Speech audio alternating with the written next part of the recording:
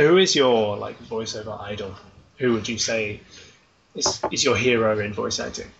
It's hard to say because there's two things that are useful and helpful in voice acting. It's both the versatility of being able to do male and different other things, but it's also being able to convey a character well. And those are not necessarily one and the same. Oh man, that's tough. I have different idols for different reasons, so I can definitely rattle them off that way. Go for it. It doesn't have to be just one, I guess. You can list a couple. I love, obviously, Richard Horvitz, not just because he's a great actor, but he's a tremendous mentor and also a fine human being, and those are really rare to find, one and the same. I mean, because, my husband likes to say you don't get to be very talented without sacrificing some other part of your brain, possibly the sanity part or the emotional part or whatever, but you don't get to have it all. So it's rare to find somebody as talented who's also as generous and gracious as Horvitz, so I'm obviously very indebted to him. I've had the opportunity to direct and watch Mr. Amazing Troy Baker. I guess I was lucky because I didn't know he was the Troy Baker. And then not long after I got to work with him, all of the Troy Baker games came out at once. So having seen him work, and actually Laura Bailey as well. And they get cast a lot before a reason. Like, when I heard their auditions, I campaigned for them really hard, and this is something that I'm starting to pick up on as an actor myself. It's easier to say than to do. When they act, they're not acting like they just are. Meaning, in the context of say like the character's really tough. When you're a really tough person, it's because things have happened to you, and you might have a chip on your shoulder, and you're very hesitant to do things, and you don't trust people. That's what it means to be tough. You don't sound tough. This isn't tough. This is an affectation. This is, it's bullshit. It's not real. Or if the character, the description is sexy, it's not that the voice is dripping with sex. It's that you want sex or whatever. Yeah. Again, the context. Both Laura and Troy do that beautifully. They make these really concentrated, intense decisions about how they're going to play the character, and then they just are those qualities. And it's I don't know if I can really fully explain it, but you experience it when you see them perform, and also when you hear it, in everything they do. Yeah. It's not a put upon. It's not an act. They just are that character. And after having witnessed them, I get really annoyed with myself. Where thank God I'll sound design myself, and that I do my audition, then I record it, and then I really listen to myself, and I can tell where I'm faking it, and I get really irritated because that's just bad acting. That's just bad acting. It doesn't translate.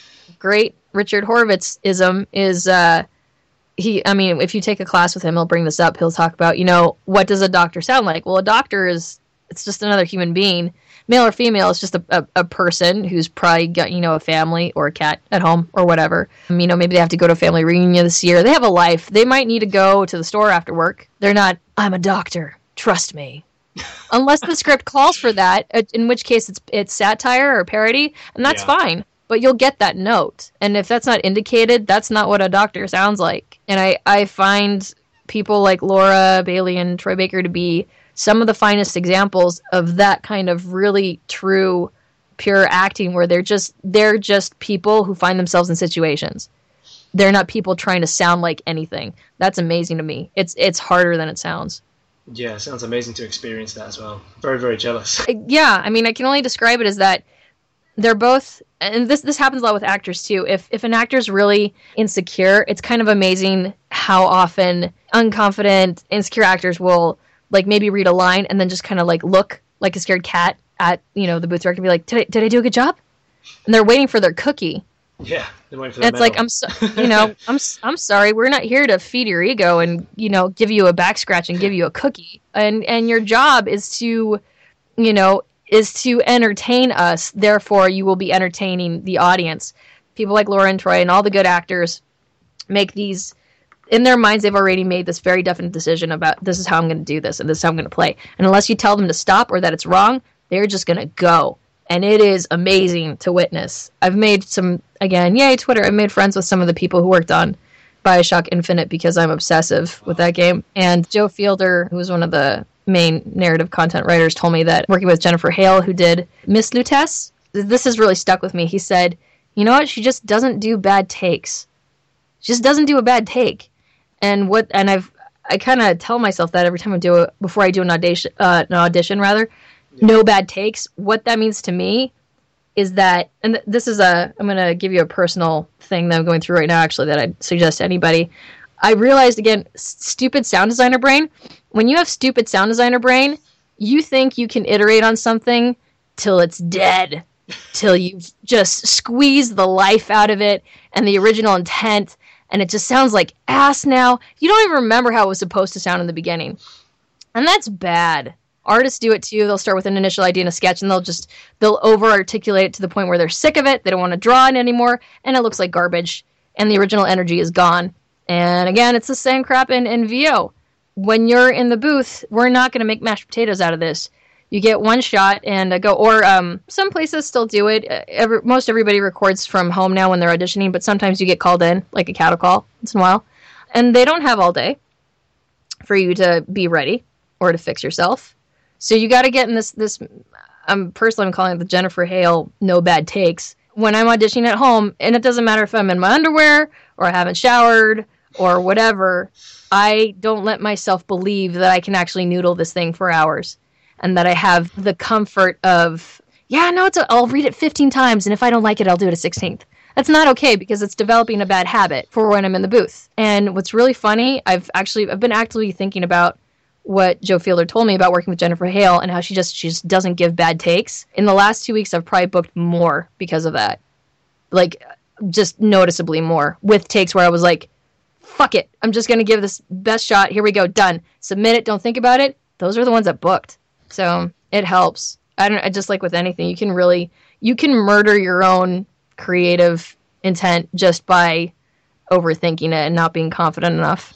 Yeah, I think we can safely say there's a lot of experiences that people have had with that, especially with sound design and voice acting and a few other things. You can just keep thinking, no, I can make this better, I can make this better, and no, it's crap. You can do that forever. Yeah. And then the original spirit is lost, and people are really animals, like dogs. And that whole, like the desperation we talked about when you walked in and you're like, I can do anything, people smell that. If you're in a session and you're not sure of yourself, people smell that too, and it's very discouraging. It makes them feel like they hired an amateur, and it makes you feel like crap, and then the whole thing's gone to pot. And it doesn't even matter if you're sound designing in your bunk by yourself, you can chop up your own ego in a matter of seconds if you tell yourself enough that you suck, which doesn't help at all. It's not productive, really. No. What's even worse, like in voice acting, if you do that, you're doing it in front of an audience. How tragic is that? Everyone's seeing your own kind of self-consciousness. Your self-destruction is now the starring attraction of this session, and we're paying for it. Woo! Yeah, we're paying for you to destroy this role. But it happens. I've seen it happen. I've directed sessions where even it could be something, people get set off by the weirdest things. Like it could be like a fantastical made up nonsense word that some game designer made, but maybe it's just really hard to say or it's not natural and it doesn't roll off the tongue. And it's just acting like a speed bump for the voice actor, and they start getting pissed off. And pretty soon the whole read gets pissed off. That sucks. Yeah. But you can't let that get to you. You have to, if you have a good booth director, they really, the good ones really are actor whisperers, where they will calm the savage beast and get the job done. Somehow, magically. They just use the right keywords and then know when to push buttons.